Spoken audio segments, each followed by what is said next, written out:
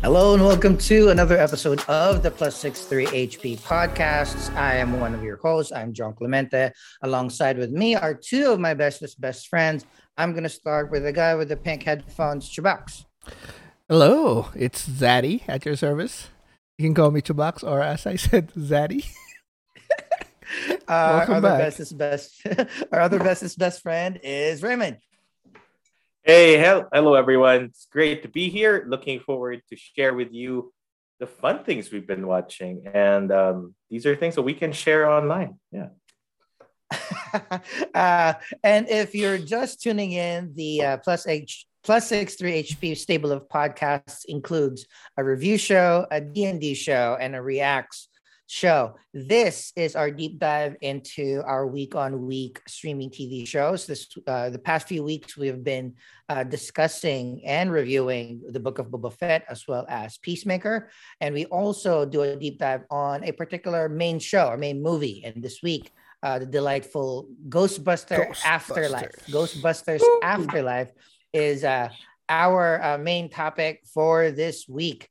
Bit of housekeeping. If you want to watch us, we are on YouTube. Just search Plus 63 HP on the search bar. We'd love it if you'd hit like, subscribe, share to your friends, hit that notification bell so you know when our episodes drop. We are also available in every single podcasting platform that you can think of. Just search Plus 63 HP. If you want to interact with us, we're also on Twitter and Instagram. The handle is at Plus 63 HP. Before we start next week, if you want to join the discussion, make sure join along watching the Book of Boba Fett on Disney Plus. It's an amazing show. We'll be tackling episode 5 next week. We will also be tackling Peacemaker on HBO Max episode 5 as well. And we're very, very excited to discuss finally Critical Role's animated adaptation on So good. where I work, Amazon Prime Video or Amazon.com. The Legend of Vox Machina is coming out next week. The first 3 episodes are dropping. Hell yeah. But that is next week. This week we have episode 4 of the Book of Boba Fett. We have episode 4 of Peacemaker, and we have Ghostbusters Afterlife. Housekeeping done. I'm turning the stage over to RJ to discuss the first show that we'll be reviewing and discussing this week, the Book of Boba Fett. RJ, take it away. Awesome. Book of Boba Fett, episode 4, The Gathering Storm. So from the previous episodes, we know that a war is coming. So this title itself gives you a preview of what you're expecting throughout this entire episode. So honestly, what I liked about this episode was that it gave me answers to many questions that most of us had when we started watching the Book of Boba Fett from episode 1. So it starts to answer, how did Boba from a bounty hunter turn into drop his arms and became a daimyo? Reason why he did that career change. What's with the back to tank? What's the reason behind his being hurt so much? Why is he so focused on protecting Tatooine in a way? What's his motive? So you don't really know what's driving him. Did he come out of the pit? What do you call that pit? The Sarlacc pit. Sarlacc pit. Yeah, coming out of the Sarlacc pit, just suddenly, hey, I'm gonna become a daimyo. Let me take over. So there were a lot of questions that weren't really laid out, but episode 4 gives you that clarity. And of course, the mystery of how did he and Fennec actually team up? What was that? What's the story behind that? So, okay, throughout, I'll explain it all. So the episode starts with a flashback of episode 3, just giving you that connection where Boba returns to the Sand People after being told that the protection fee was already paid to none other than the Pike Syndicate. So he found them massacred by this biker gang and gets really pissed off. He decides to hit back, but you know what? There are a lot of people. I'm just one guy. I have no Sand People to back me up, so I need some serious firepower. What does he need? He needs his ship back, right? Then throughout that Spray. fire spray, but I really like the original name. Yeah. But I It's guess growing on me you though. know, It's growing on me though. Fire Spray is No, awesome. nothing beats fucking Slave One. Yes. Slave Right? One, man. Yeah. It's It's problematic, I classic. understand, but that's such a powerful name. I love it. But, Exactly. oh well, we But have Fire to Spray just is get not bad. not bad. Fire not bad, Spray is not not bad. But the thing is, what we Original. started knowing it as Slave One, so that one Oh, was and I guess awesome. it's assumed that all of them are dead, right? The Tuscan. Well, at least his tribe. The Raiders, his tribe. that tribe was Not dead. every Sand people, but Yeah. No, his entire tribe. that everybody there. Okay. Mhm. Yeah, he even had to burn the bodies. So there was that Yeah, but flashback where I just thought during that scene that last week that there only wasn't a 4 lot or of 5, bodies. right? Yeah, so I thought Yeah. maybe there was somebody captured or something. I suppose it's assumed that everyone Assumed. was just really Well, decimated. it's not 100% because I'm also still Yeah, like kind of the badass, hoping that the badass one is at alive. the end Ah. the last episode of the series will be the few survivors, the Tuscan, his Power Ranger kids as Muscle. You have Could be. I know we're going ahead. Then we'll have Fennec, we'll have BK. That's going to be his army against whomever big bad that he's going to be fighting against. And That's his what little I'm pet, Tiny, little tiny pet Ranker. Ranky. Ranky the Ranker. Rankar. Obviously, he doesn't give him any name, but it gives you that framing why he's pretty much after the biker gang, the Pike Syndicate. He's kind of after a lot of things, right? So he needs his ship back. Then this flash of light comes out, the middle of nowhere, approaches it to find an almost dead Fennec. She was shot. So he brought her to the outskirts of Mos Espa to save her. But in order to do that, she had to have some inner parts turned into robotics. So I love it. I love it. But I didn't know. I mean, from the first 3 episodes, and I saw her fight and attack, but I didn't think that she was, part robot. Oh, you didn't But see it? oh, It was in awesome. Mando. They showed it in He was Mando. one. Yeah. Oh yeah, shit. Yeah. I just like I kind of admire them forgot actually that. showing. That's such a video game moment. I love the part Mm. where I love where the doctor says Bobo was like, "You're not gonna cover up. Why are you gonna cover that? Cover It's- up it's beautiful so- machinery. Yeah, I know. love that part. Oh my god. That's right. That's right. It's his work. Love it. Exactly. That's some what the steam- cyberpunk should have been, but Cyberpunk. Yeah. Exactly. So he saves her. She realizes she's alive. Boba nurses her. So she feels like, I'm indebted to you. Okay, so what do I have to do? Are you gonna sell me? No, I'm not gonna sell you, because she's known to be the master assassin. So there's a bounty on her head. She doesn't even believe that he's Boba, because for all she knew, he died. yeah, And he the Sarlacc didn't have armor. exactly, and he didn't have any armor. He was dressed like the Sand People. So he just asks her, I just need my ship. Oh, I know where your ship is. It's in Bib Fortuna's castle. So I'll help you to do that. Then yes, your debt's I'm out. done. You're free to go. You're out. Fine. That's all I need. Thank you. Because I need my revenge. Blah blah blah. So he goes. She absolutely helps him out a lot. That little drone droid that gives that awesome 3D layout of the entire base. Massively overpowered, too many enemies. But of course, if you had your fire spray ship, that would have been a walk in the park. So they found themselves through the sewers, up the kitchen, destroy some droids. One of the chef droids actually reminded me of General Grievous. Exactly. with that I think rotating knife. yeah. I've been listening to a lot of podcasts to prepare for our podcast about it, and a lot of the droids there were callbacks to Clone Wars, to Attack of the Okay. Clones. Even that chef droid is kind of like based out of the model that General Grievous was doing. So even the bunny droid too. All of The those bunny were droid. like Easter eggs for hardcore fans. Okay, I like it. It was awesome. So from the kitchen, found themselves to the fire spray, checks if it's still working. Obviously, Fennec, being the awesome master assassin that she is, single-handedly fends off the rest of the attackers. I'm not so sure if those Gamorrean guards eventually were the Gamorreans that joined his team. Seems like they are, right? It seems like, right? Because when they were introduced in episode 2, I suppose, they were saying that they were extremely loyal to the previous one, which is, it would be Bib Fortuna, right? So hopefully, I hope it was that origin, kind of was cool. And gets a ship, she rides in, and he goes, okay, so where do you want me to drop you off? Thanks, this is done. And she's like, you know what?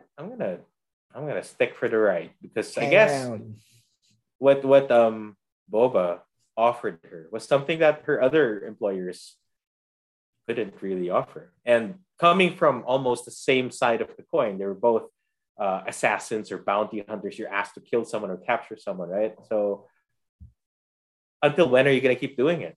So that was a good question. But if you join me, I'm gonna give you something that all your other employers couldn't give: loyalty. So anything I have, you're going to be part of it. If I grow this, seemingly mafioso family, you're going to feel it. You're going to be part of that growth. So for her, that's probably may not be a bad career change. Or, moving from one partner to another, why not just have something for the long run? I think that's something one of our brothers are kind of looking for right now. So, so he tries to get his armor, goes back to the Sarlacc pit, realizes it's not there, but it doesn't give me an answer how he got his armor back. Perhaps it's going to be on the next episode. Well, no, that's in Mando. Mandalorian, season 2. Yeah. Okay. Mando had well, the armor. Get to watch. Yeah. Oh, the Marshal had the armor. Then Mando got it. And then Mando got it.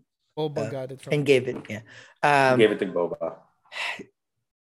Well, I think we can jump into the discussion there, because this is where I love that they put like hunting or getting revenge or killing the Sarlacc in the Sarlacc pit in the show.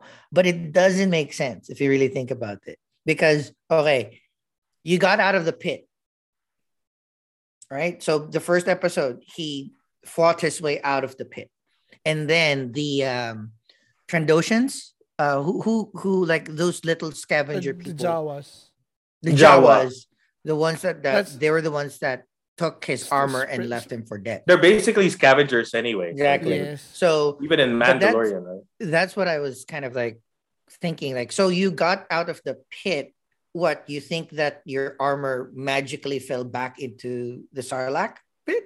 But And I then know. that's why I have to get it? Yeah, but I'm gonna give it a pass, because that's what I also thought, that like he got out of the pit, and then the Jawas took him. But I don't think he was thinking clearly anything at that point. I think he was totally just he's totally wiped out. I mean, he didn't even know how he got out. With the juices and shit. Yeah, I don't think he even knew how he got out.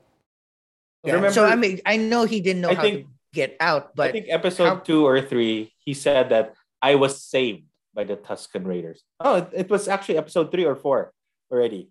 He mentioned that, the Tusken Raiders saved me. Yeah. Took me in. Mm-hmm. Treated me like one of their own. Actually, they didn't. They treated you like a prisoner. You had to prove yourself, but yeah, sure. No, but I'm just saying, like, so, even if I am out of my mind, I got out of the Sarlacc pit. So did he think that as he was getting out, his armor was falling away?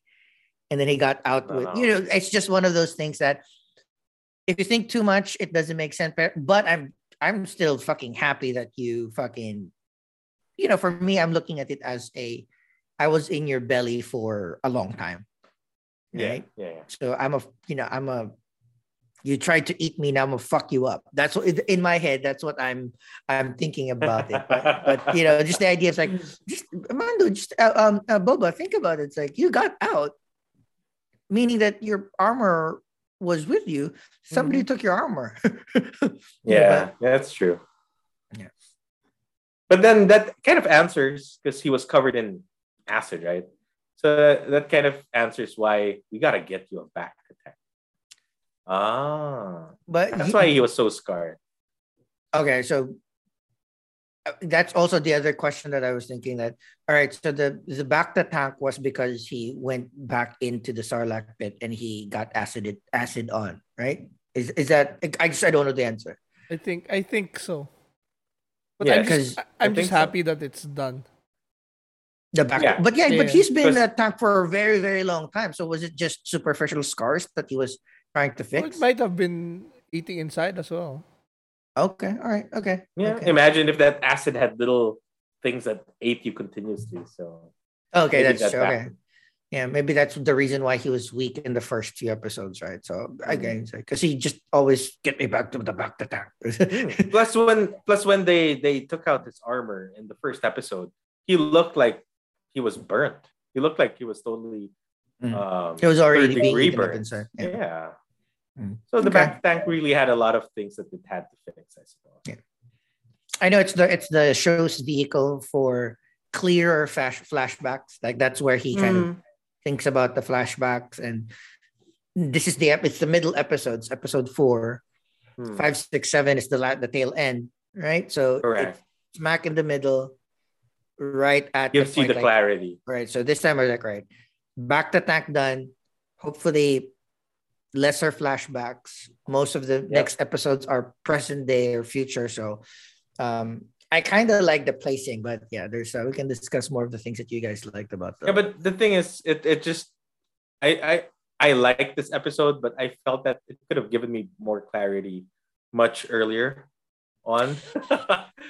Because I was like, I'm watching this and I was like, damn, I still have a lot of questions. So I'm not so sure if that was really the intention to create questions.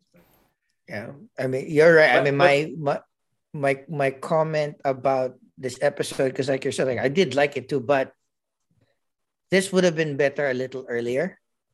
Because this is the first time that not only do we get explanation of him and Fennec, uh, him needing the back to tank, him why he wants to be a daimyo, and talking to the different Families. what was that last episode where he talked to the different families? This one. It Or was this this episode? one. Okay, so this this one, one. this So one. this is where he spoke to all the different families and what he wanted to do. But again, it's like you put it in the middle. It's kind of we're going back to essentially the start of his quest, but we'll see. Yeah, but before the family talk though, we had some action from Black Chrysanthemum. Black Freaking Kennedy. hell, ripping off an arm. Dude, he looks so good. Just Being a bully, I love being it. like Yeah. this in the couch or in the booth. Yeah, Mhm. With his the with booth. his knuckles, his face, Knuckle his dusters. eyes. I love his facial looks so reaction. good. Like, I know. he's getting pissed off. He just wanted to again. That's how badass. I love the fact that Wait, we've why was always he been- pissed though? he was just pissed. He was just He was pissed. just being a bully. Yeah, He just just he being he, him. he saw people having fun and he didn't want people having fun. And Yeah, that's it was- that's a great vehicle because we've always been associating Wookiees to gentle giants, smart gentle giants, and then we see Black Chrysanthemum just fucking people up, just tearing somebody's arm off just because he wants, just like what, just because he you were can. laughing, you were laughing, you were having fun in my presence. I'm gonna fucking tear your arm off. And he kind of listened, and he kind of did. I mean, he stopped. So You are a champion. This is beneath you. Like, yeah, you're right. Eh, So even Garza, I'm loving Garza more and more. who's Garza? The owner of the club. Oh, yeah. Yeah. The So I'm Twilight. loving that character more and more. So if there are more Mandalorian or Boba Fett seasons, and let's say the main base is Jabba's palace, Hmm. I would love to see more of Garza as essentially the real keeper of peace, because everybody goes through, all the information goes there, and a lot of Yeah. dealings goes there. So I'm excited about that character. That's right. Oh, and when they were having that meeting with the family, and it was rightfully so that they were doubting why should we pledge our people, our blood for you and your pride war to save your territory? Why don't we just take your territory and get this over with? Makes a lot of sense, because if you're thinking if each one of those were like mob boss families, they'd be like, why are we going to help you? You're new. You don't even have your own army and you want to borrow ours? Dream on, man. I don't And know. then what does he do? Yeah. What does he do? Ranky. His baby Ranky just does this roar. Everyone's just like, in the claw. No, but I'm with the Boba on that, because it's invading their planet. Usually the big bad comes in. It's easy. It's much more logical to band together for at least temporary. Yeah, but these guys, they said like they're also benefiting from the spice trade. So they're getting money. So they're like, like, sorry to say, in many countries, like the Philippines and many others, even people in power will allow foreign bodies to do whatever they want because they benefit. So sad to say, but that's a political move. I guess these families, they'll do what they can to protect their own and their interests. So even if it means siding with the devil.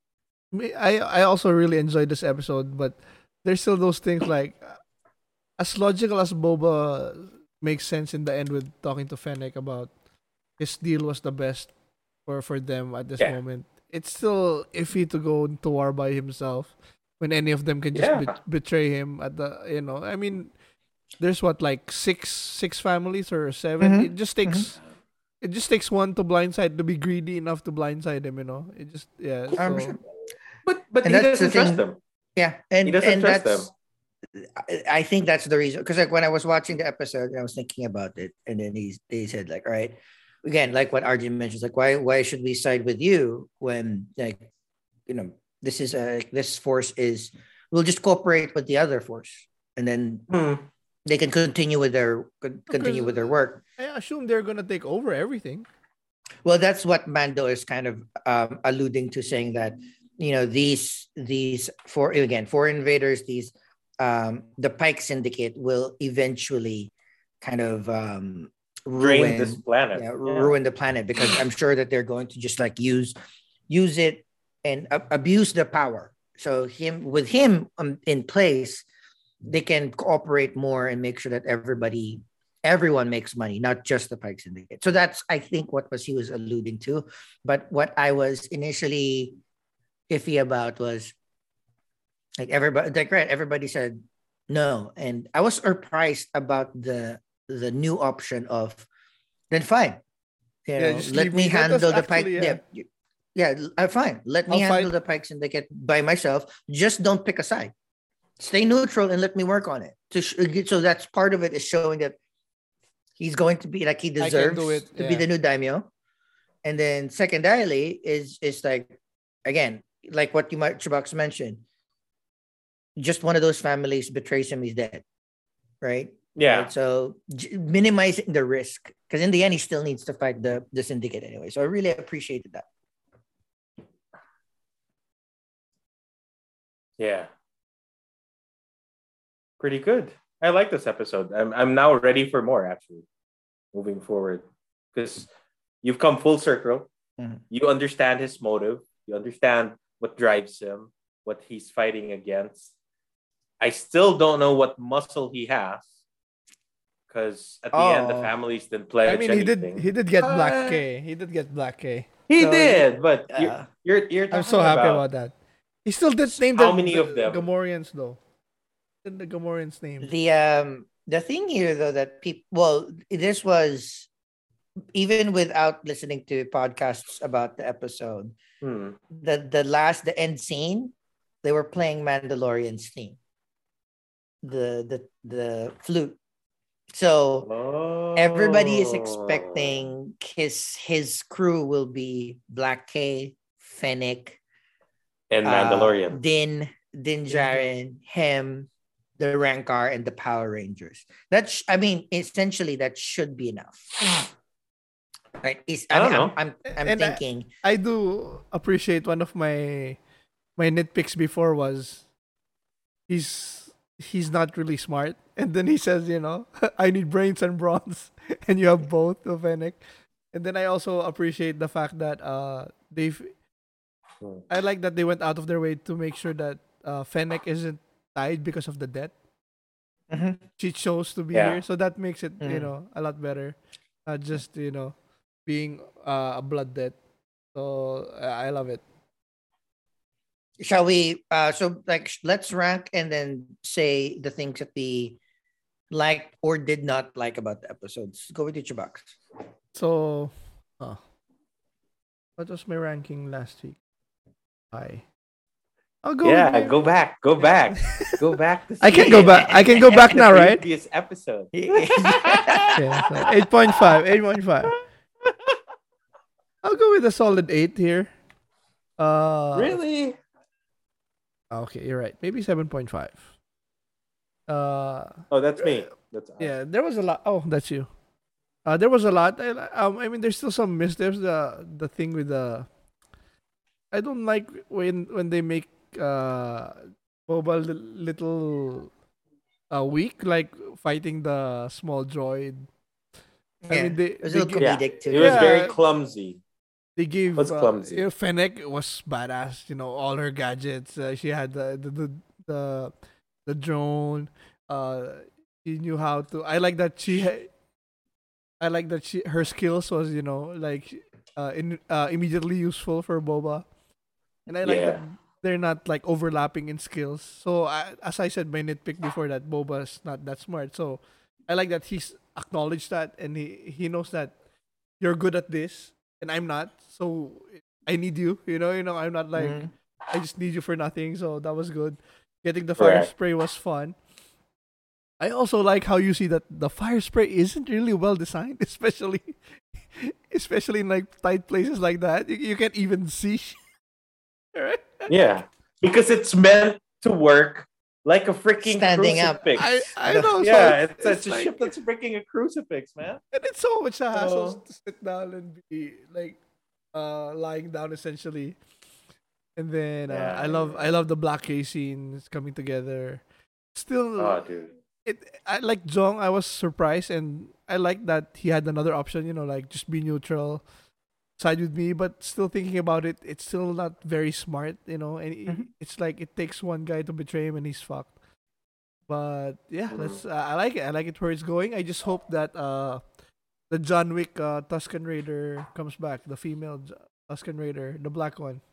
Ooh, Will be part yeah, of her yeah, crew, yeah. right? Yeah. That would be cool. Again, my hope is still like the of course, like the strongest ones were able to survive the ambush. My hope, that's my hope, and that will round out his army to defeat the Yeah. White Syndicate. I know. I mean, and I love the Hope so. I love him killing the bikers. I love how he was. Oh. I also love how he was Oh yeah, we forgot about that scene. right, and Oh, that's a good scene. I also loved Yeah. how he killed the Sarlacc pit with the Sonic mine. Still, Yeah, but he was so but it wasn't him. It It was was Fennec, Fennec. and he was like, Don't touch my and stuff. after, don't touch my stuff. I know, but yeah, some questions like why did he think it was there? And my wife was like, how did she know that button was a Sonic mine? A little, nitpicks in there here and there, so True, skipping true, it a little true. low. But overall, I like where the direction is going. So, and I'm loving that there's no more Bacta tank. Hopefully in the future. Yeah. So yeah, I'll give it a 7.5. But still good fun series. Hmm. I'll Nice. go. I Oh, think I'm also exactly at a 7.5, and it's weird because I really like this episode. There had really high highs. Like I do like them giving Fennec an episode. Like this is a Fennec Hmm. centric episode. True. Giving her making sure that she's a little bit more of a badass than normal.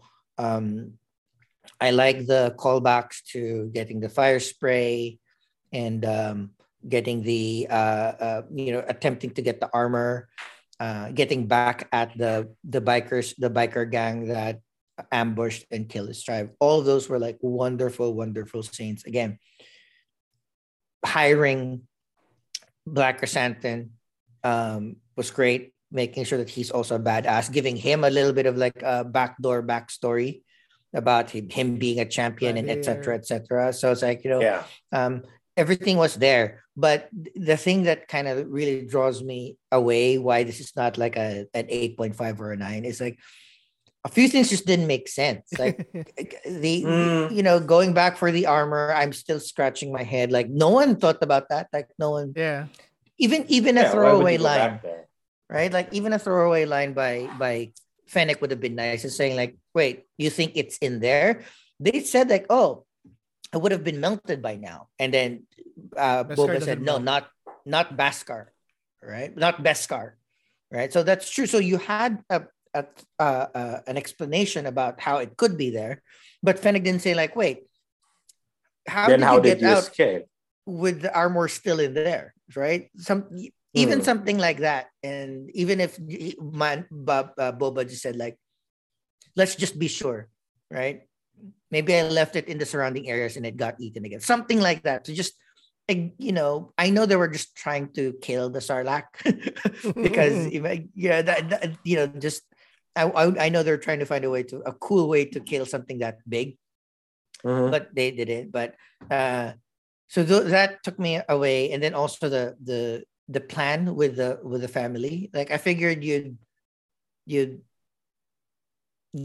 have a plan to, because he doesn't have a plan to fight against the Pike Syndicate yet.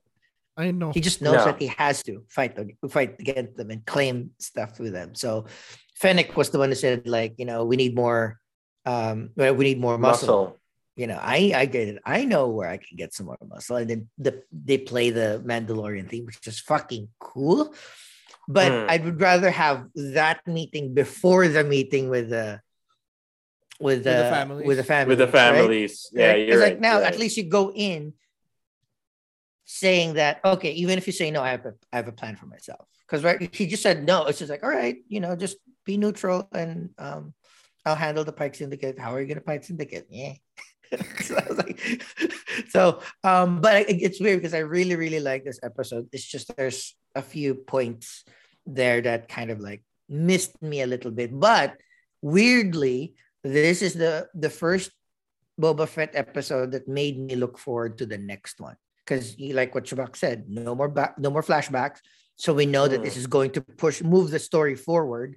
We know what's going to happen. It's just, Boba's crew versus the Pike Syndicate. And of course, a lot of people have been saying the Pike Syndicate must be under a bigger syndicate for maybe season 2 or season 3, like the Crimson Dawn. The Crimson Dawn under Darth Maul. So Emilia Clarke might come back in there, So I like this. I like where it's progressing, and this is the first week where we can say like, all right, how much of the episode will be flashback? How much episode will be? It's like, because we've always been dilly-dallying and we don't know what we're gonna get. Now at least it's a little bit clear. How about you, Jay? What do you think? Oh, Darth Maul's dead by now. Well, yeah. Yeah.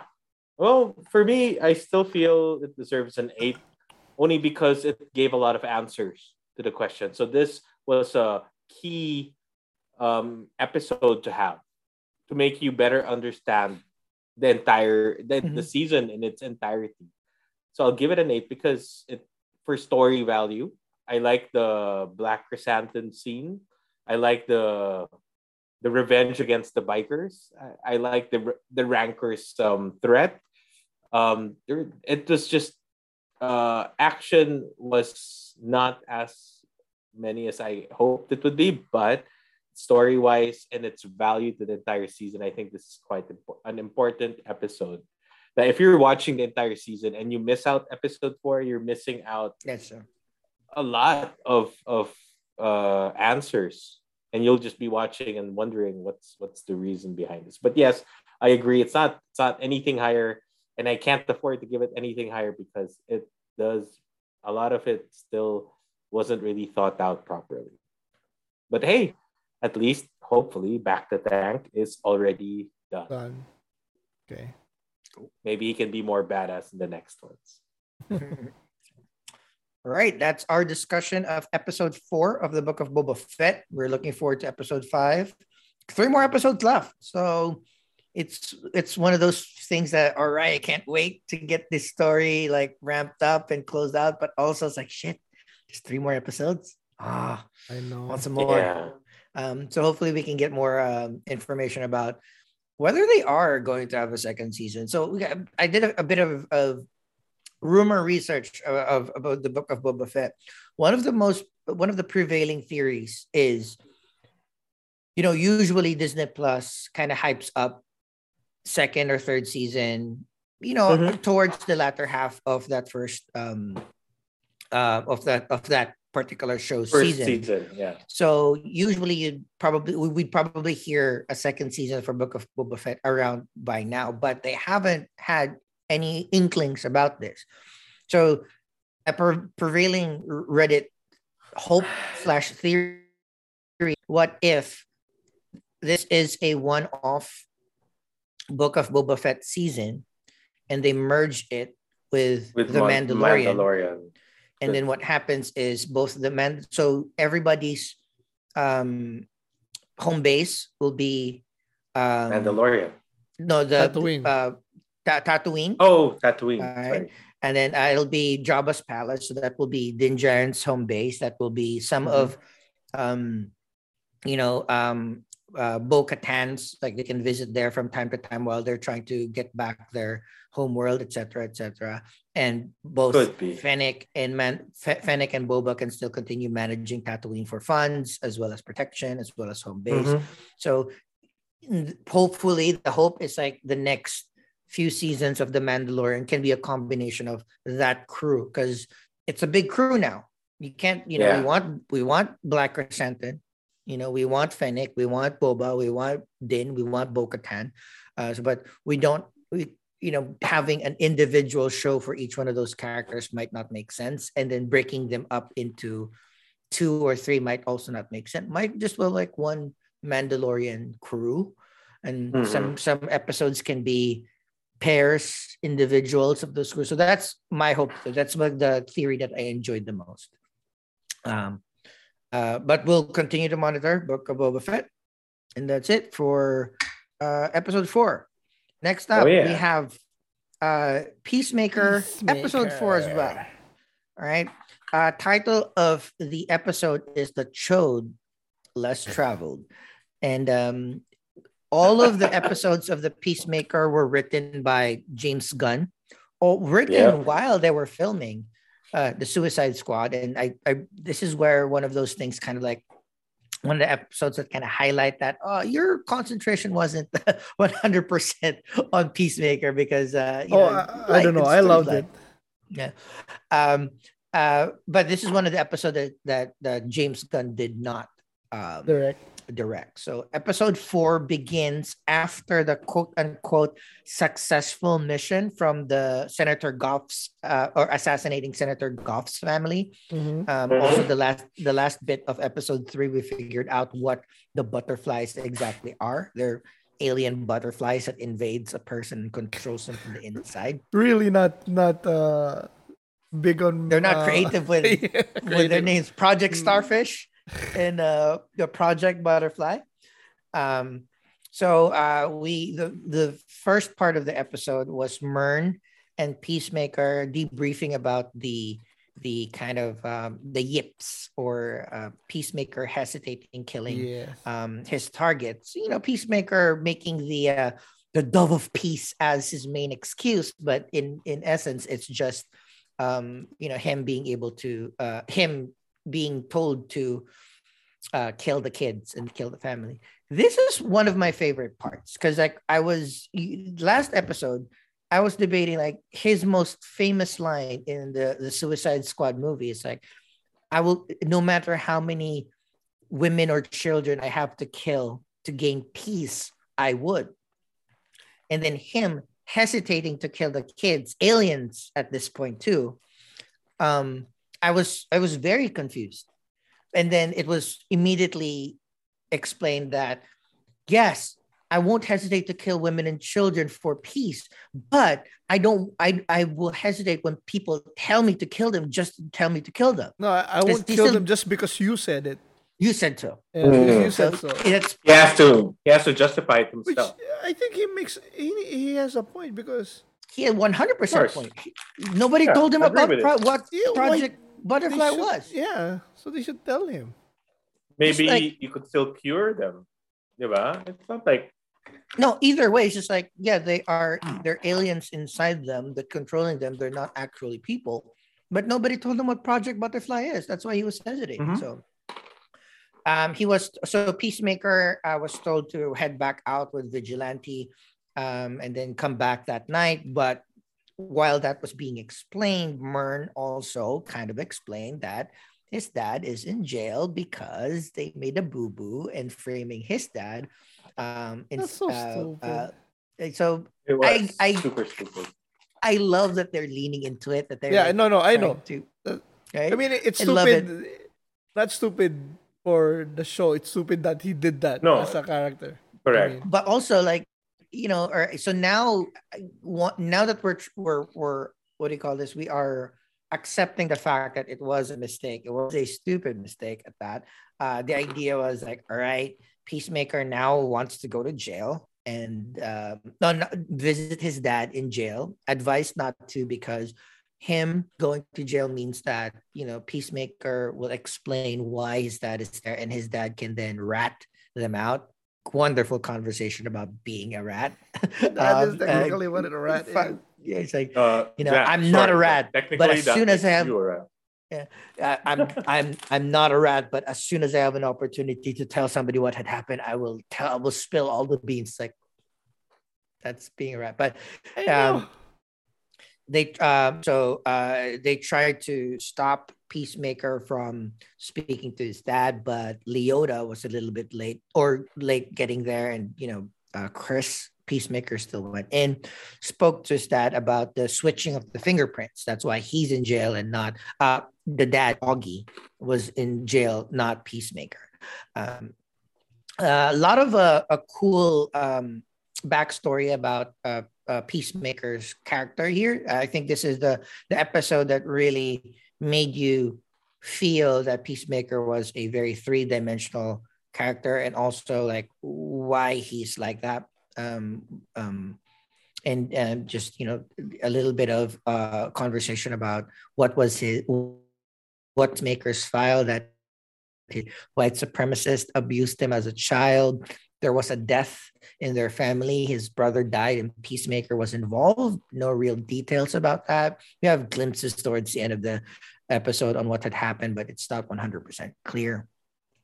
A lot of conversation about this when Peacemaker was in jail and did all of that, spilled the beans.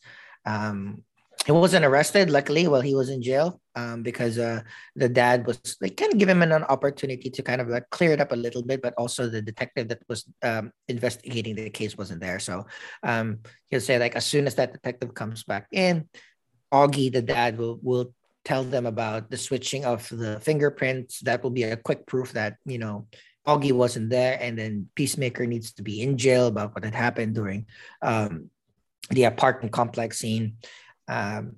Vigilante kind of felt a little bit guilty, and then him being the actual real friend about this felt that he needed to do something. So the conversation that Vigilante had with Leota about, Leota's giving Vigilante the reason why Peacemaker was torn up, and Peacemaker is like that about, everything, and because of his abuse by his dad.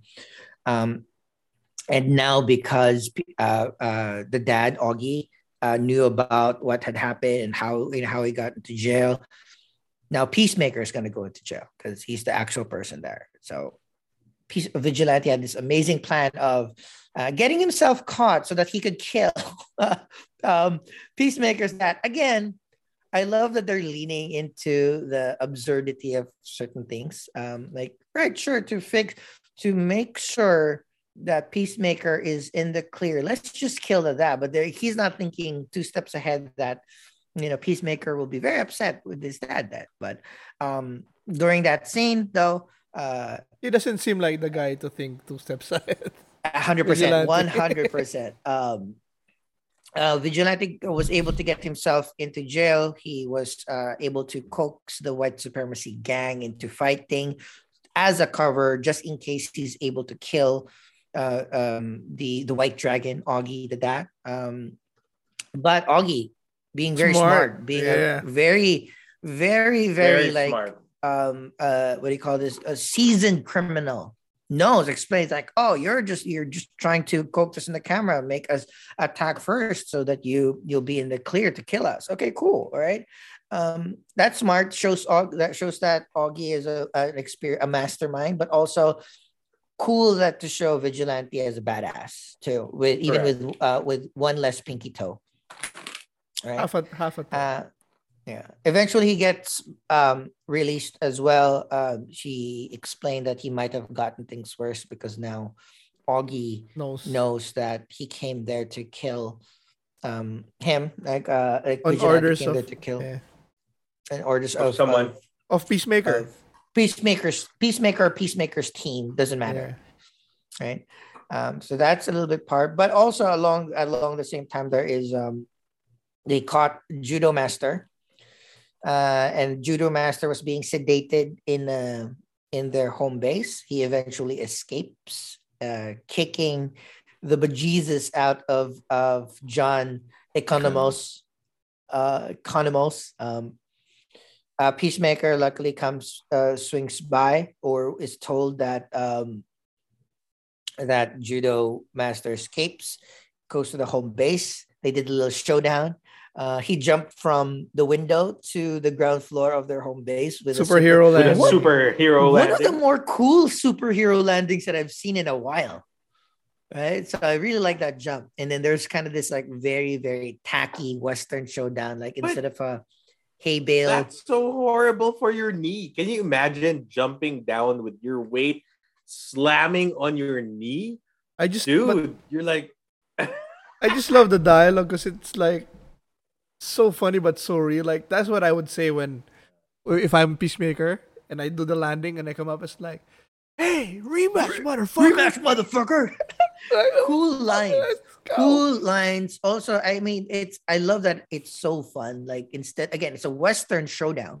Yeah. East versus West, with the but it's a chip thing being the but thing. Instead of like a deserted road, it is a parking lot. Instead of a hay bale rolling, it's a bag of chips, presumably from what he was eating from Judo Master, because he was eating a lot of chips. So, cool fight scene ensues.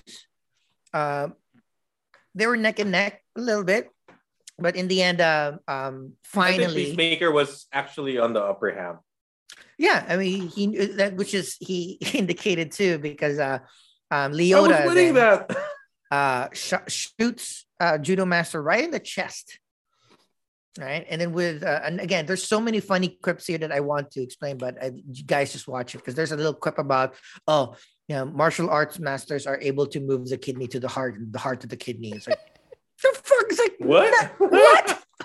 Like sometimes they can. No, yeah, really. Only masters. No, that's never. The kidney was never able to pump blood instead of the heart. But yeah, they were able to subdue Judo Master again. He has, he's back in the home base trying to recuperate, and essentially that's it. We all along that time. I also skipped the part that because of Harcourt at the bar scene with Harcourt mentioning about his file and his childhood, Peacemaker kind of remembered how bad he had been. So he had this very long scene of just drinking and dancing to and showing that he was able to capture one of the butterflies. So Eagly, the butterfly, and himself were all just tripping balls in the apartment. So I like that very, very emotional scene too. So Right. That's and the last bit Very is important the, last the bit. very, very important last bit is after all of this has happened, they reported back um to Mern Merm. that all right, this is what had happened. Like Leota found the lead. Leota found the lead, but also of a business card of a business of a laundry shop. Bottling plant, I think. Like a bottling place, like a factory where Yeah. both the crazy female that Peacemaker killed, as well as some evidence that they found at the Goff mansion. So it's like, all right, come back. We have a lead, and we see that Mern is a butterfly. Right? Oh yeah. So drinking orange juice out of a bowl with his long tongue. And that is the So end freaky. of the episode. But know. also, again, I want to remind everybody, watch the end credit scene. It's always so fun. So the end credit scene here is just an extended version of the duck joke while they were escaping. But I was listening to it, and then I'm listening to a lot of podcasts about the shows that we are watching for preparation.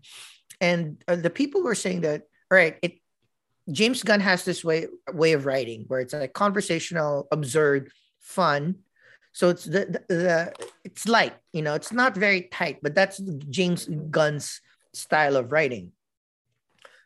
This, if John Cena was improving, it was a very long, very straight, very clear way of explaining, right? So that's impressive, but if that was written too, it's still impressive because that's a lot of lines to remember, and he hit all the points.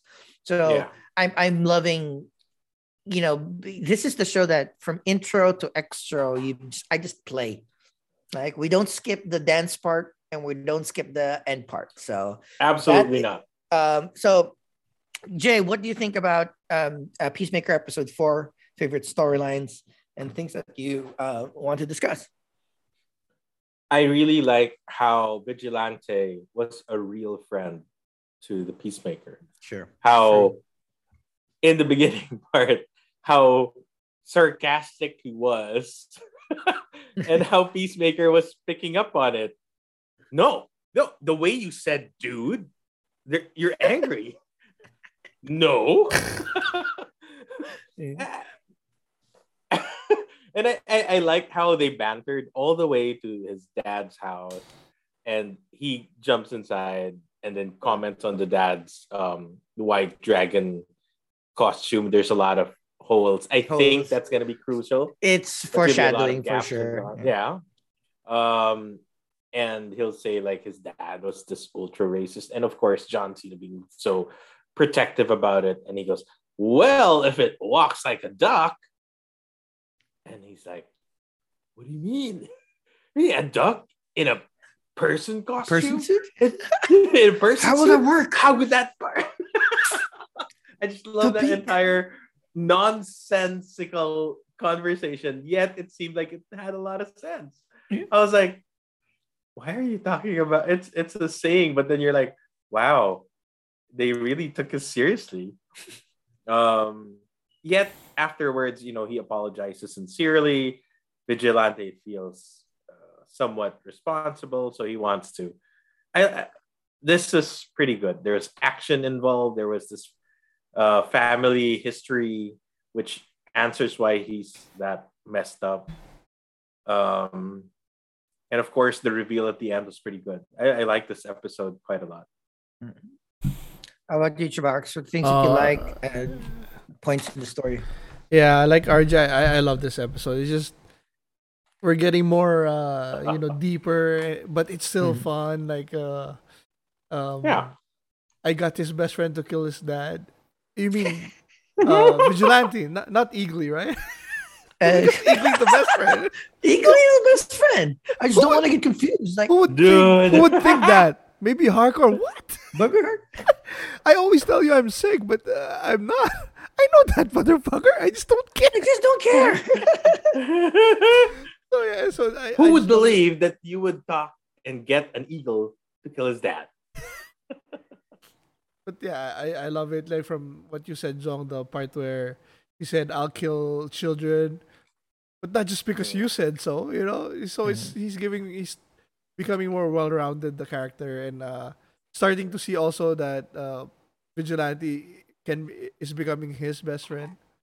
So there is that. That's good. I like how I'm not the guy that likes secrets, but I did like how he kept the butterfly because they're not telling him shit. So like Yeah. he has to figure something out. So that was fun. And then his dad is just somebody you love to hate. He's badass. He's smart. I like that. And we're starting to Great see villain. Adebayo's skills in manipulating. Mm. And he obviously killed Judo or tried to kill Judo Master because he was gonna say something that would have compromised what Waller wanted. That's the other thing too. Right? Yep. Yeah, so it's so good. Like everything, the duck jokes. I'm trying to think of everything. And Hardcore was actually pretty observant when they saw the picture of Vigilante. Hey, he's the guy that served us in that family restaurant. I was like, awesome, because that shows how observant she was. She's supposed to be, yeah. I could not remember every single person that would serve me in a restaurant. So there's probably just one restaurant there in that town that they say it's like you were. Yeah. But it's good though that she figured that out. She made an instant connection. Yeah. Oh, so that's it. That's what everything. I love the episode. I also love the Batman dialogue. Oh my god! Yes. Right. Yes. Yes. How many people with the neighbor has he indirectly killed because he didn't put him in the ground? All my rivals are 6 feet He's such under. a pussy. I love it that it Being makes a sense. So yeah, that does, because what he does is he captures Joker, puts him in Arkham Asylum. He escapes, kills more people. Oh my god, I love. And so it's so good. Yeah, and what else? Vigilante, the bio. Yeah, I'm excited for next episode because I saw the promo. It's the one where he does a PowerPoint presentation and and what? Peacemaker's on his ass like, you suck in the PowerPoint, John. And John's like, come on, man. I had to think of something first. He's still pissed about the dad being in jail. So, but yeah, and you, John. So this is the episode that kind of is putting a better foundation in terms of what DCU can do. Like, I love the idea. So at first, the first 3 episodes I enjoyed because we had very little expectations of not only Peacemaker the character, but just John Cena. We've never seen him as a lead. Yeah. So we don't have a lot of worry. Like this is James Gunn. So we just started off at this is going to be funny. This is going to be hyper violent, and then let's just have a little bit of fun. This is kind of providing me with more hope because this is not even a B-list comic book character. It's like a C or D-list character. You can give them a very deep and rich backstory that makes sense, that is still funny, and that is still hyper violent, right? And the chemistry but more importantly, we forget that we have to be reminded that this world has a Superman, has a Batman. Yep. Right. And the reason why they're not there or they're not doing certain things is the things that they're doing are fucked up and shitty, but necessary. Right? I remembered the guy. Why did you kill those kids? Because you didn't put a dove on the fucking gun. You see this? It's a dove. You said put the dove of peace. So that's and they have character motivations. You can still see that people are still slightly overpowered, like Judo Master, as tiny as he is, he's still like fucking people up left and right, but still get shot. Vigilante as well, like one toe or like one less toe. So I like the fact that they're building a world that can make sense. Like we could have random characters have these seasons that can eventually be into a bigger universe, but you don't have to. Like, this works. 6-7 episodes of this works. It's fun. It's great. It's entertaining. lots of action. It's also helping develop the DCU because the movies suck. So, might as well go this route and, having a farm league, like look at the Suicide Squad and Peacemaker. This is Yeah. becoming more and more of like the thing that we're supported. But again, I love the idea that we're getting more of Peacemaker's backstory, more we're foreshadowing something important is going to happen with the White Dragon. We want to figure out what's with butterflies. Are they good? Are they bad? Right? It's like, maybe It's probably like people, some good, some bad. or probably it's Amanda Waller's project. The butterflies are their tools to control people, and the That few is people true. that the few butterflies that kind of went awry are the ones that they're killing because we saw that there's so many butterflies there, right? So I don't know. So And it can go the route. what was your interpretation of the brother thing with John Cena? Ah, with Chris and his brother and the dad. So it's trying to show us that during their training, John Cena killed his brother, right? That's what I think that they're trying No, to for show. I But I'm sure think that there's no. What I think was happening because they showed the picture. They weren't different that age. I think Hmm. somebody punched his brother. The brother died because he had an epileptic seizure, and the There was scene a with him, seizure. with him stabbing somebody was, I think that's the guy that punched the kid, the brother. okay. Yeah, So that can work. the dad forced him to kill That guy. the guy who That the shot. guy that yeah, Mm. okay. So that might again that makes sense. Yeah, Like I thought, just like they fought each other and he punched his brother a little too hard, and then brother died. That's what but either way, that can work as well. It's gonna be definitely explained in the next two episodes, just to make sure that I mean, if this is like a CW movie, the brother is still alive somewhere. Yeah. and Mm. I also like how the slow realization that his dad he of Chris realizing that his dad is an asshole. Yeah. Because you think it's not realistic, but again, he was probably isolated since he was Mm-hmm. young, grew up under his dad and everything trained. And when he went out, he wasn't making friends. He was just killing people. So nobody told him that, dude, your dad sucks until now. Yeah. So it's like it's so good. And yeah, I think this is going to be fun. I like the action scenes. I like the comedy. So I actually like the fact that the comedy doesn't land all the time because it's just the idea of like you're just talking, like Yes.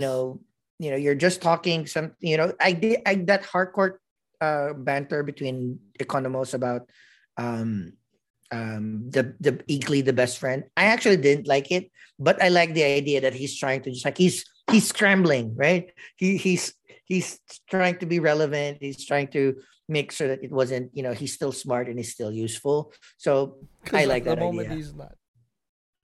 Last And point before we put our ratings and move on to our main topic is uh the last, or like one of the last scenes was Harcourt picking up vigilante. Vigilante from the jail, and Harcourt coming from the bar, presumably tired and drunk, right? Hmm.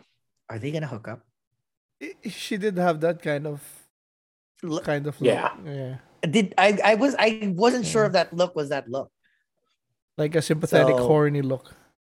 yeah, or like so I think like that's another reason that maybe the next episode, because this is episode 4, you have 3 more episodes. Maybe episode 5 is um Peacemaker breaking bad because of everything, killing Vigilante or something like that, killing his best friend because of I hope not. trying to kill his dad and fucking his love interest.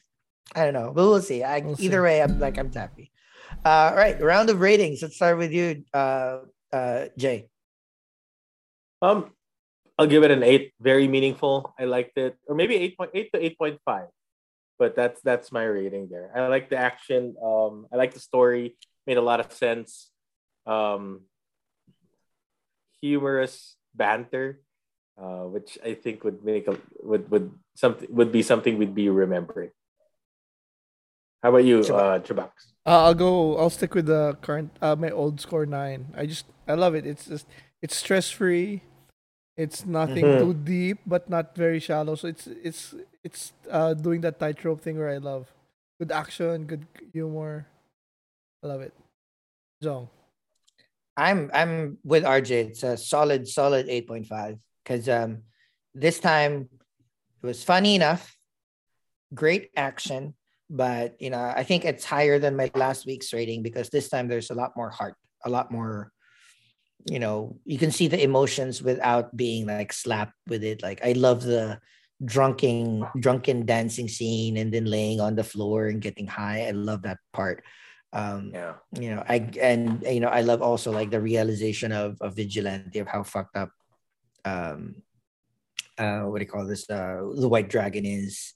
So yeah, it's way more deep, and I do like the idea that all right, we know that Adebayo knows something. That's why she Mhm. shot um, Judo Master. And then now we have an added layer of Mern being a butterfly as well. So it's gonna Mm. get complicated soon. It's gonna be fun to figure out all of these things. Yes. So It's gonna be fun What was his seeing pickup line Peacemaker with do it. Mhm. what was his pickup line with hardcore? wait, was it your pickup line? Something about Oh, his she said. tits. About She said. Your tits look good in that shirt or something, and that's not a. That's a Mhm. compliment. It's not pickup line. That's not That's it. sexist. It's just a statement of Yeah, fact. it's just a statement. Yeah, Is it well, sexist? that I mean, I don't it, know. it, it is. I you're mean, you're like you're objectifying women, I mm, suppose. I don't know. yeah, I don't know. Some will find it offensive. Some will probably laugh and I mean, I guess it go home with is you. sexist, especially if it's the only thing that he comments on, exactly. Yeah, yeah. nothing else. But either way, like yeah, that was quick, nice banter as well. Like I really enjoyed that Hmm. delivery too. So, but yeah, all right, that is Peacemaker episode 4. I think we're all excited of the last 3 episodes of this show. Again, Yeah. same problem with Boba Fett. Like, I really, really can't wait for the resolution about all of these issues. I don't know if there's going to be a season 2, right? I mean, Mhm. I would love that there isn't. I would love to have like a different Suicide Squad person every season. Um, but yeah, maybe they'll kill Peacemaker at the end so that they could continue the Project Butterfly stuff or whatever. But Or he'll go again, to very jail. I excited. don't know. Yeah, or go to jail. I'll go back to Bellevue or Ravencroft or something like that. All right, we're off to our main topic. I will turn over the stage to Chabox for a bit of a plot synopsis. So Then this we'll we're we'll gonna just be using a little wiki, but Mhm. again we'll do it kind of funny style. Just interrupt. Just tell me when to stop, and then we'll Mhm. discuss points as I go along. Sure. So with some backstory, we'll start with the backstory so that it's not confusing at the end. But like 5 years after, I guess Ghostbusters 2, Egon has a falling out with his other Ghostbusters, Mhm. and then he finds about something about uh prophecy of end of the world in 2021, and it's in Somerville. So he relocates there by himself, and then in Third 20 farmer. yeah, so and he's called the Dirt Farmer, and in 2021 we see him um he's trying to he's fighting a ghost, and then he tries to lure a ghost to his place in a farm, but something fails, so he gets killed. But the people think Mhm. it's Mhm. by the ghost. He was able to hide a trap. Oh, he captured one ghost, and A then ghost, yeah. a ghost, and A then ghost. some another ghost was after him. He tried to capture that. He failed, so that ghost killed him. But before he got killed, he was able to hide the ghost, the trap that he got. So Mhm. I like how they did this. The scenes where it's a little shadowy I because the actor's dead. that's so you mean point interruption point number 1. Bold move. I know, and Bold move to no keep dialogue, Egon, no dialogue. but to With no keep dialogue. Egon, like to assume that he's still like use him in the movie despite him being dead in real life. That's the benefit of having the kids both being director and Yes. the producer and Yes. the writer. Yes. So they were able to kind of provide consent, and it made sense and it worked. So I really like. I mean, again, Chewbacca, you suggested this movie. I was always going to watch it because Paul Rudd is there, um, and but first few minutes, and this was the first few minutes into the movie, it's like, fuck, let's fucking go. That's how Like, you. all right, they're That's how going you here. started, right? Yeah. Strong. So after that, Put a dead person on the screen. Awesome. Exactly. Talk about Ghostbusters. After that, we moved to Chicago, where his daughter Callie inherits the farm. Uh, so Callie is a single mom with kids Trevor and Phoebe, and they're evicted, so they have no choice but to take the farm back. Go to the farm and try to make something out of it. The kids think at first that they were just there to Temporary. check whatever they can get or sell, and then get out. Mhm. And then while there, immediately Trevor, played by Finn Wolfhard. Wolfhard from Stranger Things fame, immediately has a crush on Lucky, who works at a restaurant. Roller skating. Yeah. Roller, yeah. They call it a Restaurant. car hop. It's where you can like a drive by park. It's a Sonic. Yeah. Something like that. Yeah. And then while there, Phoebe, who I love Phoebe though. The casting for Phoebe. Oh my god. She's amazing. And I already saw her once in there's another Disney Plus show. It's like Isabella loves it. Just Beyond. It's like a sci-fi horror-ish anthology series. Oh, on okay. Disney Plus. So she was there, and she's naturally blonde. So it threw me off. I didn't think it was her, but it turned out it was her. So she goes to a summer science class under Gary Gruberson, Paul Rudd. well-named Gary Gruberson, acted by Paul Rudd. Paul Rudd. So and then Meeting yet another favorite character. Like every character in this show is a Yes. banger. a podcast played by Logan Kim. They did not give him a real name. No. I was because like I They was just called watching themselves Podcast. it, even on the credits. His name is The Podcast. Hmm. What? So- the- but I love that. Usually the pitfall of movies that are directed to kids or movies with a lot of kids as main characters, they fall into like the usual tropes. Brother and sisters either are best friends or don't get along. There's always going to be a bully. There's going to be an outcast. You don't see any of this here. Like every single kid is not in a mold.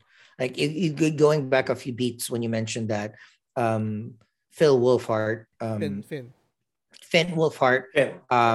kind of fell in love with with that Okay. roller skating derby like roller skating Lucky. server person, and he applied for a job.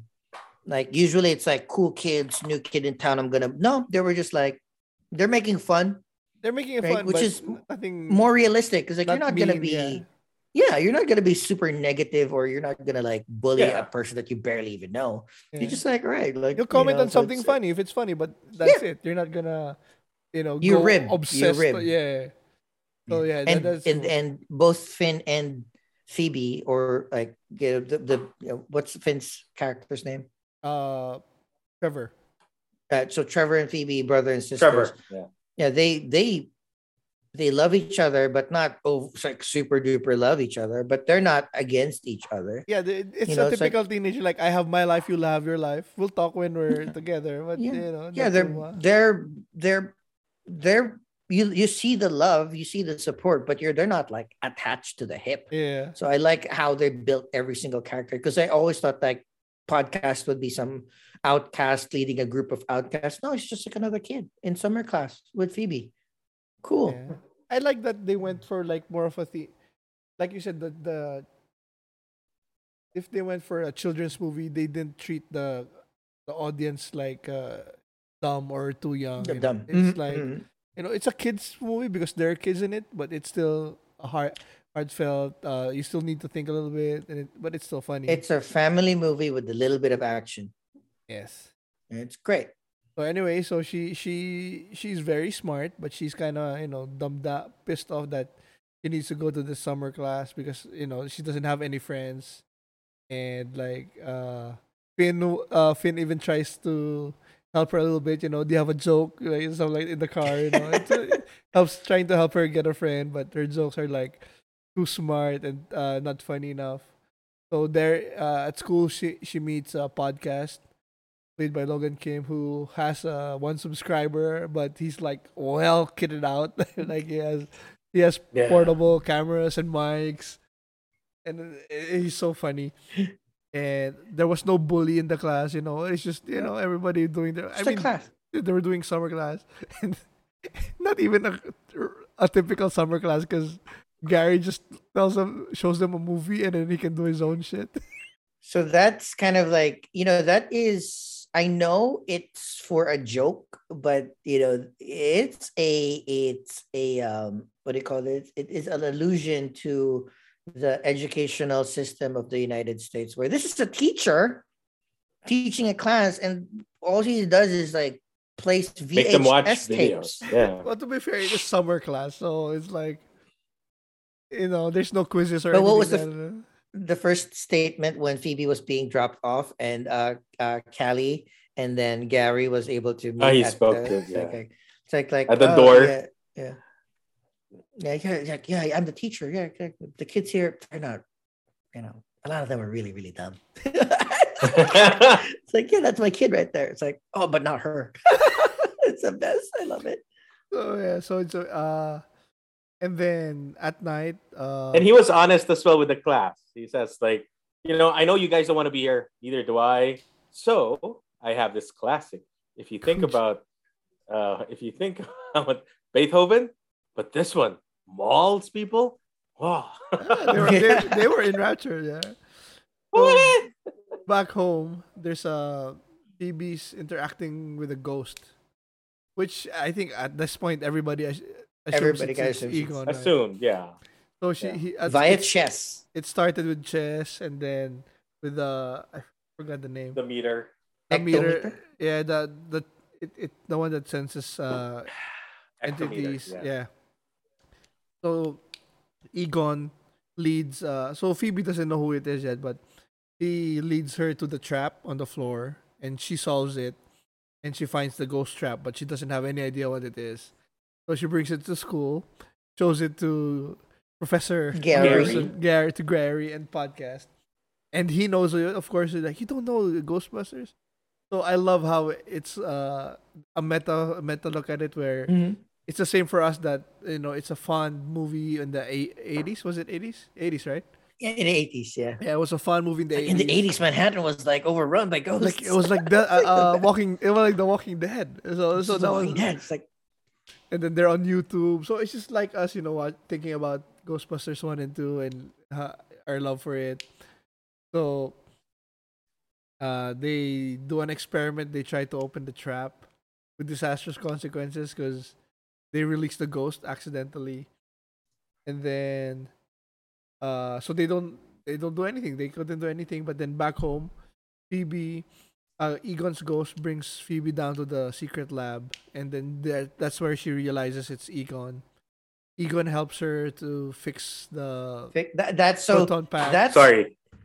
I love this part. When she goes down, normally kids her age, 12 in this movie. In real life, she's 16 years old.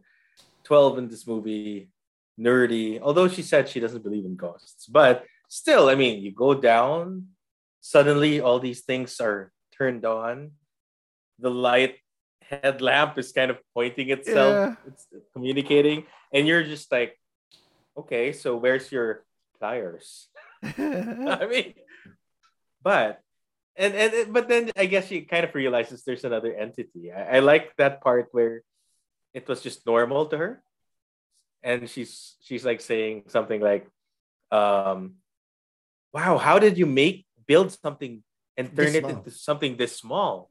And then the light points to the diploma. Okay, right, I you're get smart. it. You're smart. No, and I like it because she's a scientist, but she's young. So she's not like Yeah. an old scientist where Mm-hmm. even with shown the facts, they're gonna be in denial because it's not what they thought, what they studied or learned Mm-hmm. in life. She's Yeah. young, so she's like, I don't believe in ghosts, but clearly there's something here.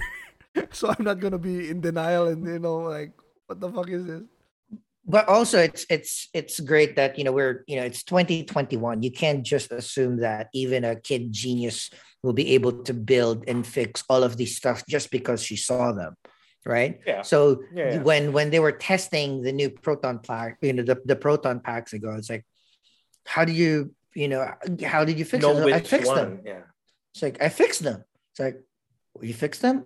Well, I had a little help. Yeah. Right. So having the actual person that built it walk you through how to fix it gives kind of like more a grounded level on how a 12-year-old kid can Could do fix it. proton packs, know how to use it, etc., etc. So that's kind of True. the thing that I love. So when we saw the trailer and we saw the gunner seat driving around and like the kid shooting the thing, I figured it's like, nowadays you can't just like find a proton pack and expect how to use it.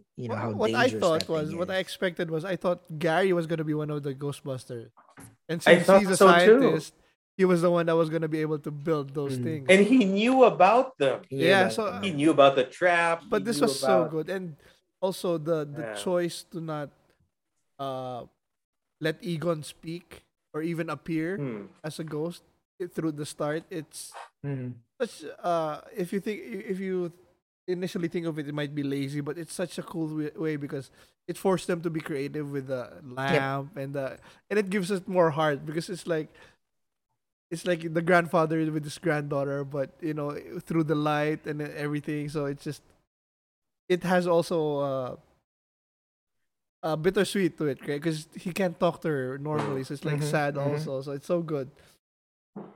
So they as you said, they fixed the proton pack. They test it out with podcast, and then wait,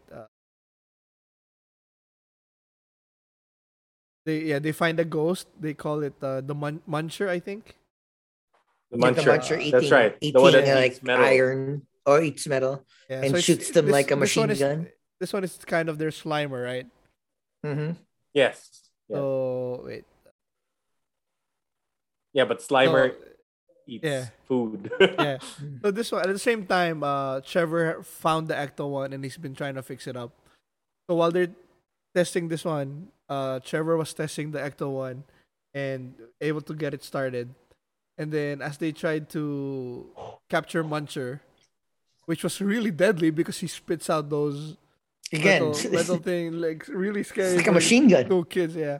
So he escapes, and then at the same time as they were following him, uh, they find Trevor with the Ecto one. So they like get in. I forget the line, but they get in, and then they try to go after the ghost. And Trevor's like, "What are we doing?" But then, you know, he sees the ghost, and they wreak havoc in town, like in the Mm-hmm. downtown, and like destroying everything.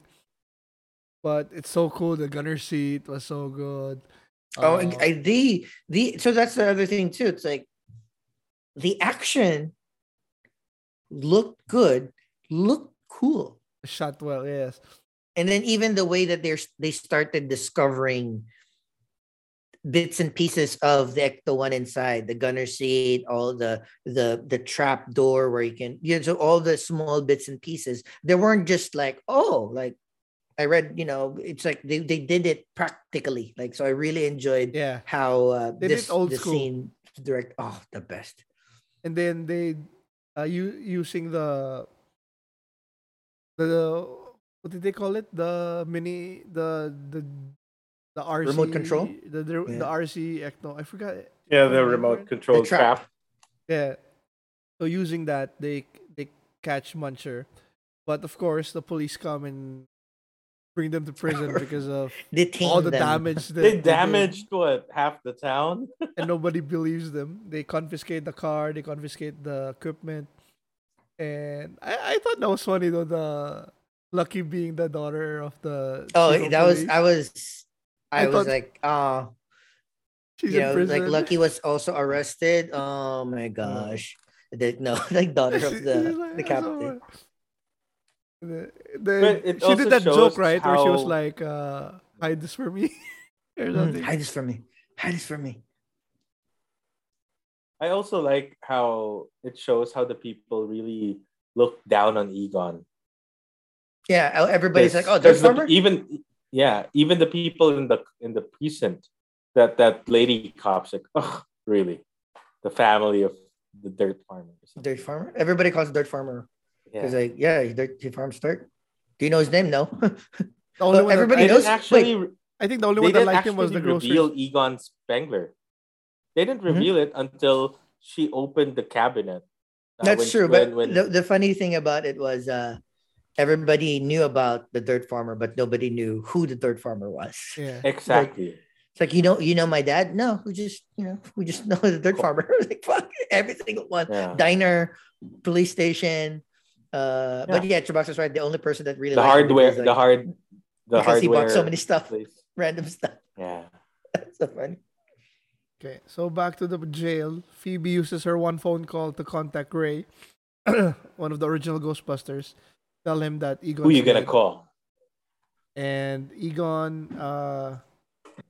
then wait, from here it says Egon leads Callie to the wall of pictures of her Yes, as a true. kid. So Mhm. that's another Yes. sweet moment, and she's starting to believe Phoebe. And then after that, once released, Phoebe podcasts Lucky and Trevor. They find the Gozarian temple with the mine. Exploring further, they discover Shandor is alive in the casket. And I love the shot. Which of the, was Yeah. which was J.K. Simmons. J.K. Simmons. Oh, and do you know who Muncher was? The voice for Who? Muncher? Josh Gad. Was there a voice? Just the sounds. It was just more. Do you need a celebrity for that? But who was Apparently they did. who was Gozer? Olivia Wilde. Who played Gozer? The Olivia girl. Wilde. Fuck. That was Olivia Wilde. I had to check. Because I feel like she's. I'm looking at Gozer's like, yes, please. uncredited. Take me. Uncredited. Oh my god. I thought it was actually Callie. But it's like, no, it's too young. Yeah. So, okay, so they find the mine, then they discover Shandor, and then they find the automated proton cannons, the automatic. That was so cool. Where that was so smart too. So right? smart. But also sad that Mm. he was doing this, saving the world, and nobody even knew it. He 100%. installed packs because there's like a well, and then the ghosts are climbing up and trying to get out. Every time they reach a certain height, like 4 proton packs automatically fire and then bring it down. And then hold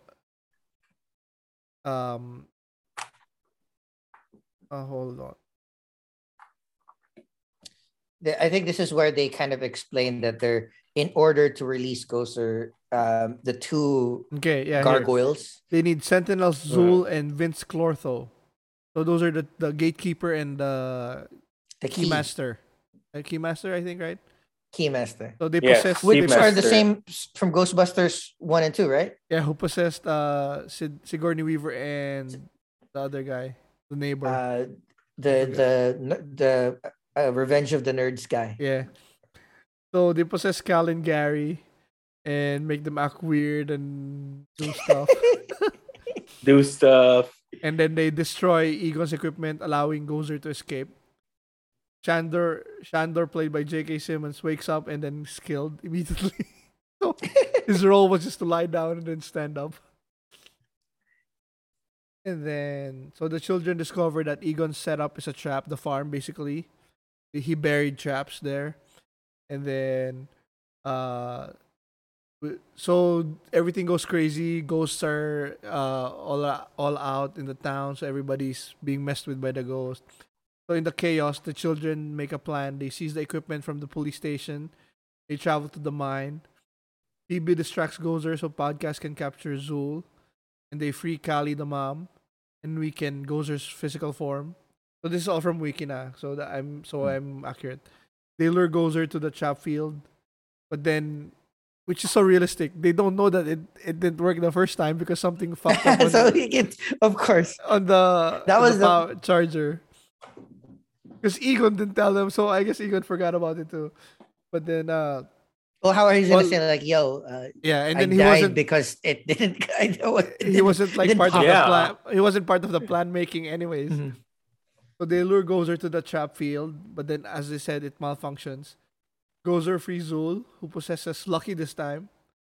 And so technically, the four Ghostbusters here is Phoebe, Trevor, Lucky, and Podcast. So it's like such a Yep. cool. I think Lucky was still a little underwritten. Not enough. Yeah. They could Yes. have given Yes. He her was more scenes a with the little bit dad or more. something. But I like Agree. the idea that you know because they're kids, they don't know what they're doing. So you know, Phoebe and Lucky are technically the strikers, Uh huh. and then you have uh, uh, um, Trevor as the wheelman, and then Podcast for the traps. So it's like, all right, it's not analogous to Ray, Yeah, Winston, yeah. Egon, and Peter, right? Peter Venkman. Oh, So and I like that they were trying to change it a little bit.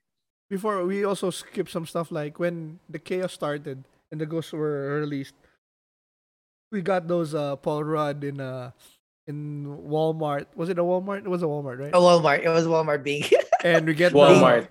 mini being marshmallows, chased. Yeah, mini marshmallow man, or just yeah. they're not even evil. They're just having fun. Weird. I think Mischievous. they're just having fun. Mischievous. They're Yeah. just playing with stuff. It reminded me of. Have you guys seen Sausage Party? No, not Yes. yet. Yes. I I The haven't. have. fucking most Don't fucked let up the kids watch it, Chewy. I It's won't. the most I fucked know. up animated show I've ever seen. I love it so bad. But it kind of reminded me of that. They were Okay. like piercing each Yeah. other, melting each other, Blender Exactly. each blending each other. other. Blending. So anyway, so Making s'mores out of each other. It's like, oh, like you're like being melted on with chocolate blanket is nice. oh, the lighter. So anyway, they so Lucky's possessed again, then Gozer goes back to full power. And then this is the scene. I did not expect it. I thought Ray would come back. I did not expect all three. All three of them would be back. That was Was it spoiled to spoiled to you? me. Yeah, well, this was like months ago, when like maybe a couple of weeks after it released. They at least Winston and Dan Aykroyd um, had an interview with Jimmy Fallon about it, so I kind of knew that they were gonna come out. Because for me and the kids and my wife, it was like a shout moment, because hype moment. We didn't I didn't expect it, so I was like, "Fuck, that shot was so Mhm. awesome." So Ray, Peter, Winston arrived to help, and Gozer, having already killed Egon, seeks to complete her revenge against the Ghostbusters. And then so Phoebe starts to fight with Gozer with the proton pack, and then we get this fucking Dragon Oh, Ball fucking moment with Egon's ghost appearing and then holding the proton pack like with Phoebe. Ugh, so it's so that good. hits in so many levels because one, not only is the movie being directed by Egan's real son, but he's being played by his son as well. Like it hits on all levels. Like not only do they honor um Tribute. what's his name Reitman, what's real Egon's name, but like Uh, so Harold but the Ramis. Uh, yeah, yeah. Harold. Reitman, right? Harold Ramis. No, it's Yeah. not his son. I think So it's the producer's son who did it, mhm. Yeah. who So the directed the idea is movie. like, yeah, every you get to honor the actor with people that are Close to directly close close to to them. them and close to the franchise. So this was done with extreme care and extreme love. And it wasn't done in a tacky way. Wasn't CGI, wasn't de-age. Fuck no, it's just literally a person with some makeup and a wig. Let's go. Yeah, That's right. the guy who played Egon was where did I see him? Hold on, let me check that. I'm gonna Important. check it too. It's Egon. it's the old guy that we know.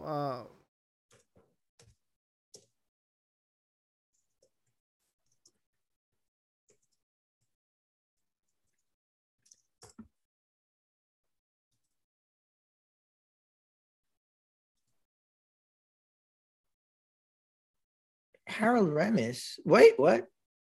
Oh, Harold Yeah. Ramis is the original. Okay, got it.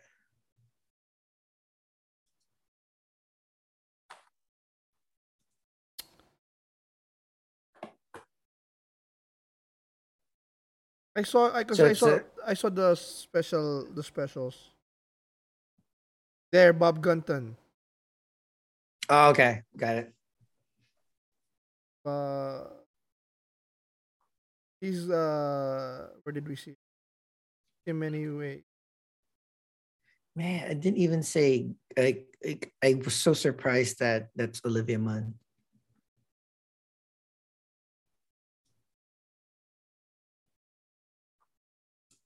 Patch Adams. He's Well, the Dean Walcott in Patch Adams. That's where I know him. All right. So, Oh yeah, he is right? cool. Yeah. Yeah, So they use him as, and then cool. they put prosthetics to make him look like Egon. Harold Ramis. Yeah. Yeah. So while Egon and Phoebe fight Gozer, um, the original ones help Phoebe restrain by crossing their proton streams, while Trevor uses his to charge the trap's power source, which was the one that failed. And then Callie activates. So it's everybody. It's like everybody had something to do. Everybody Cool. had a role, so it kind of like was meant to be kind of thing. It's like I love. Yeah. This is the best. Callie activates the ghost traps, capturing Gozer and the minions. Egon reconciles with his family and friends, and then he departs. He goes to the afterlife. And then in the post-credit Correct. scenes, Peter's revealed to be married to Dana Barrett, and then Winston has become a wealthy businessman who's been funding the occult bookstore of Ray, and then he buys, or he bought or he already owned the firehouse. Well, he bought because like remember, Firehouse. they were mentioning like the It mom was was turned mentioning into that Starbucks, right? Yeah. And then So he now gets he gets the he gets it Ecto one back. Yeah, so that's where it ends. I really hope there's a sequel because oh my god, so they good. should. I would be so happy if just the same crew. Like I would love for this to be more geared towards kids, but treated this way, right? It can be Finn Wolfhard and Phoebe's and what's the other name? Lucky's new Ghostbuster crew, funded by Winston. Yeah, as long as they still have their jobs, that would be cool too. So it's I don't know. I love the show. So other things you didn't like, Jay? The movie was actually well paced. The 2 hours was well spent. More and more of our movies lately has been hitting the 2 hour mark, right? But I really enjoyed this. It's good for the kids, and there's. Did you watch it humor. with the wife? I partially did. She had a lot of stuff she was taking care of. But when I went downstairs, I was watching on my iPad. When I went downstairs, she eventually started watching it as well. Because we have a 8-year-old niece. So I don't know if they finished it, but it's good that they started watching it. It was, for me, call me sappy, but maybe because I miss my daughter. The last scene when Egon was hugging his daughter, that kind of started to put tears in my eyes. I was like, oh damn, that's like something that that's his unfinished business. Aside from the ghost, it's also closure with his daughter, because he left everything, his partners, his friends. He left the city. He went in the middle of nowhere, left his family, and no questions asked. But the only thing was, he actually did everything for the entire world. Even if it meant people hating him, even if it meant everyone in town calling him the crazy dirt farmer. And he didn't care. He still did it for everyone, including those people who had no clue what he was doing, and those people who hated him.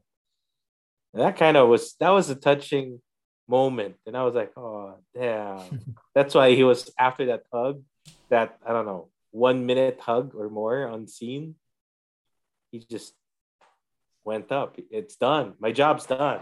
I have closure. I'm ready. I'm Mhm. going to the afterlife. Because if you're thinking about Ghostbusters, why do ghosts linger? It's a lot of unfinished business. They don't want to go to the afterlife. They just want to I wonder who stay Muncher here was when he until was alive. eating oh eating fudge. metal. No, Metal. those ghosts are probably like thousands of years old, Mhm. hundreds. They've Yeah, they've been morphed already out into. of their human habits. But what people believed before is that ghosts are souls that never put to rest, and they become just corrupted by not being able to pass on and staying on for millennia. But at least Egon found his peace. There was a scene at the end where at the end where the there seems to be Ghostbusters going through, which I would assume to be the city again. I don't know which city is that. Is that New York? Yeah, it's New York. Yeah, the one with the bridge, right? So I guess they're back in business, but the big question is, who are the Yeah, Ghostbusters? because Because how I would don't kids be legally? That's true. how exactly. That's one. Number two, Summer internship. yeah. And number two, the Ghostbusters are kind of old already. I don't I think they're. I actually wouldn't mind also if they like waited 10 Oh yeah, I years wouldn't mind, but and I'm then just they're saying. like teenagers or 21, Mhm. 18, Yeah. 21. There's this cartoon show, the new Ghostbusters. Not new, but there was like a Was it the Slimer one was still there. with the wheelchair? The guy with Yeah, the I think wheelchair? is that the one. I think so. Um, but you never know. I don't know if there will be if there would be another sequel to this, but it was very enjoyable. I liked it. This one, yeah, the guy with the wheelchair. You're right.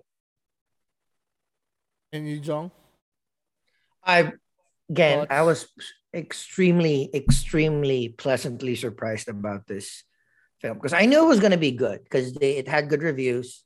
And like I mentioned, it was a little bit spoiled for me because we had a couple of the original Ghostbusters having some cameos in them. I didn't even realize, and I was surprised how long they were on screen too, and how many lines they did. And even in the post-credit scene, so we had everyone was there. The assistant was there, Janine? Janine, all four, Janine. well, all three remaining Ghostbusters were there too. So I was super surprised just with that fact. So knowing that they were going to be there, it meant that all right, the script was solid, right? To bring particularly Bill Murray, who never does shit like this anymore. I was like, all right, it's good. But watching it everything was maybe not perfect, maybe not great, but as close to great as you can. I'm not a big fan of kids movies. This was definitely a kid movie, but treated with the most respect so that people watching it are not dumb, right? They Mm. didn't use the regular low hanging fruit stereotypes of secluded guy or nerdy girl or new kid in town. No, everything was just super real, super fun, well written. Every character had their place, like they have their moment. Podcast had this moment. Phoebe had this moment. Trevor had his moment. Mom had this moment. Like great lines with the mom, great lines about why she was upset, rightfully so. Everything was also resolved at the end. Even like Mr. Gruberson had his reason why he was there, right? Everyone had a place and everybody shown. I loved and everybody was woven together in that last scene as well. Everybody had a little part. So I was so surprised that I was engaged from like again very beginning, bold move to like having fuck a dead person's character be there, right? Like from that From point the get all go. the way up to the end, I was invested. I was invested with Phoebe and the ghost. I was invested with podcast and Phoebe, and they weren't weird about it. They were just friends too. I was invested with Trevor and Lucky. I was, Callie was a MILF, so I was like, I fucking invested with her and Paul Rudd. So everything in this movie screams that this was a feat. I was like, this is how you do a reboot slash sequel, and I really, really cannot wait for. Yeah, I'm curious where they're gonna take it, because I think they got the perfect formula here. But I don't know how Mr. Gruberson. Yeah, and then but again, how are you going to bring the entire crew together? You need to add more people and replace a few people, right? So I don't think Mr. Gruberson will move to New York, right? I don't know if Callie and the kids. Well, were they based in New York? I forget. Chicago. They were in Chicago, I think. So Chicago. How right? How, are they going to move from Chicago to New York, or is there going to be like franchises? Like, there's so many ways. I hope the same writers and producers can make this the cinematic universe that we deserve. There's this big looming thing about the other Ghostbusters with the ladies, right? Because that should have been a hit, because all of my favorite female comedians were there, but it was just not good. So maybe they can combine the worlds at some point somewhere, fix everything, like MCU it, fix the timelines, and make it cool again. But I love this show. This is the type of family movies that I would show my future kids. And I know I will enjoy it, and then I know that they will enjoy it as well. So yeah, great movie. Yeah, for me, I loved it. I watched it with the wife and the kids, so extra makes it more, a little more touching. They did the tightrope so good of nostalgia and yet heart, and bringing it at the same. Because sometimes it can be too nostalgic that you don't care about the current one because you're always thinking about the past. But when they connected it, and then all the fan service was still well done, everything had a purpose. It wasn't just fan service sake, and there was a lot. So it was just so smart. Whoever went with the idea of Egon's family, sticking with them, and then with everything with the heartbreak of leaving his daughter. So everything, even I watched because I bought it on iTunes, so I was able to get the special features.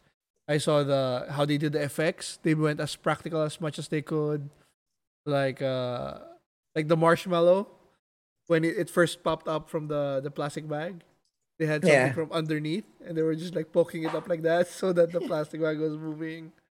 They created the masks for the creature physically too. So everything was as good as I thought. As Jong said, everything came together.